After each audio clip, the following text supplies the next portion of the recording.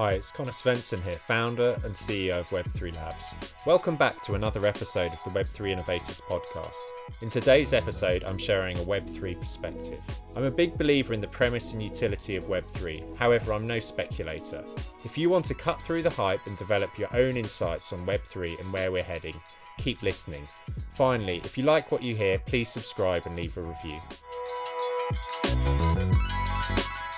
Can AI fix Web3 UX? It's no secret that the user experience still has a long way to go with many Web3 applications.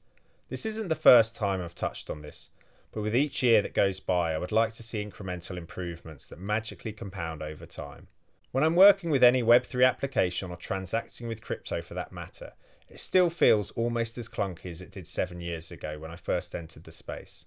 Perhaps I'm a Luddite with my approach, but I would consider myself someone who's relatively well versed in this area, with the following devices and software being used in some capacity.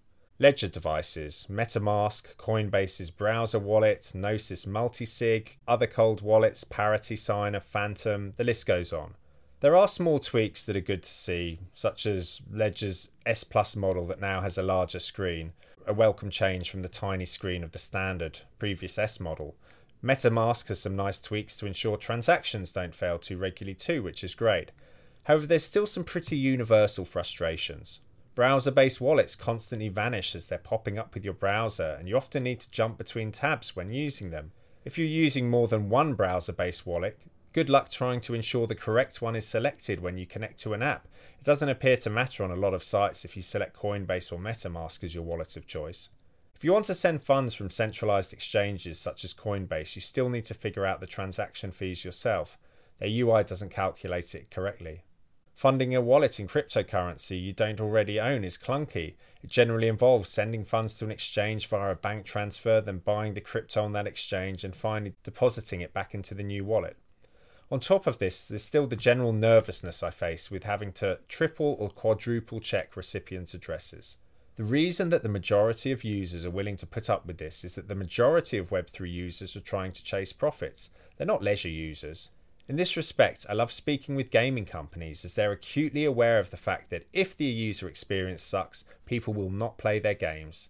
This is where it's been great seeing the progress being made by some of the Web3 gaming companies, Mythical Games being one such example. Their NFT Rivals game has been downloaded over 1 million times. Layer 2 just compounds the problem. Users need to typically bridge their assets from the base layer chain, which just adds to the complexity for the users. Every time I have to do this stuff, I'm reminded just how clunky everything is. Sure, things are improving, but we need some big jumps to happen, or rely on Web 2.5 solutions where companies abstract away much of the complexity for users. The technology is simply not forgiving enough. Of the different apps I've used, the one that still stands out as having a streamlined experience is the Ethereum name service. When I use their app, I find myself coming away feeling that was pretty smooth with their nice progress bars demonstrating changes taking place. ChatGPT, AI assistants, large language models are the flavour of the month in tech. However, I do believe one area they could significantly benefit in Web3 is addressing the user experience. Imagine if an AI-based assistant could look after your wallet's private keys for you, where instead of having to use browser-based wallets, you could simply speak to your AI agent to take care of whatever activity you wish to undertake. This would circumvent much of the clunkiness of dealing with Web3 UX as it stands. Users have a series of hoops to go through themselves, which are disparate, but could be significantly automated if the automation tool knew the user's private key or had access to their wallet. Building the trust for such a solution is non-trivial. You would need to build trust first of all between the AI agent and the user, ensuring that they will not act in any way nefarious, or that would result in them not doing exactly what the user asked. Additionally, the physical keys would need to be held securely such that a rogue AI agent couldn't steal them.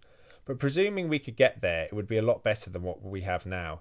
A simple transfer could look like this, where I enter, please send 1 ETH from csvensson.eth to beer.eth.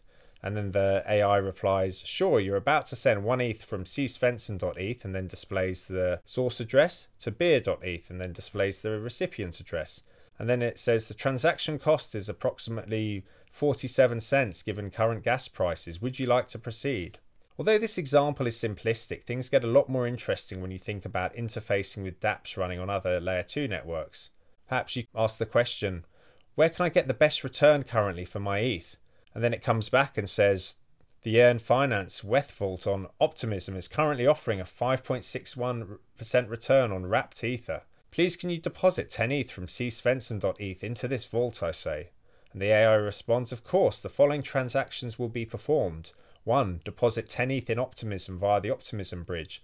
2. Swap 10 Optimism ETH for 10 wrapped ETH or WETH on Uniswap. 3. Deposit 10 WETH into the Yen WETH Vault. The transaction cost is approximately $5.35 given current gas prices. Would you like to proceed? What's there to stop the AI from performing bridging transactions for you and sending funds to an application on that network, verifying each step along the way on your behalf? Given the obscurity of most transactions that users are signing, I believe having an agent could quite quickly gain the trust of users in helping decipher what they are asking users to do with them. We've already seen AI assisting with smart contract audits, and whilst helpful for helping to secure Web3 applications, I believe its impact could be far more profound in the area of Web3 UX.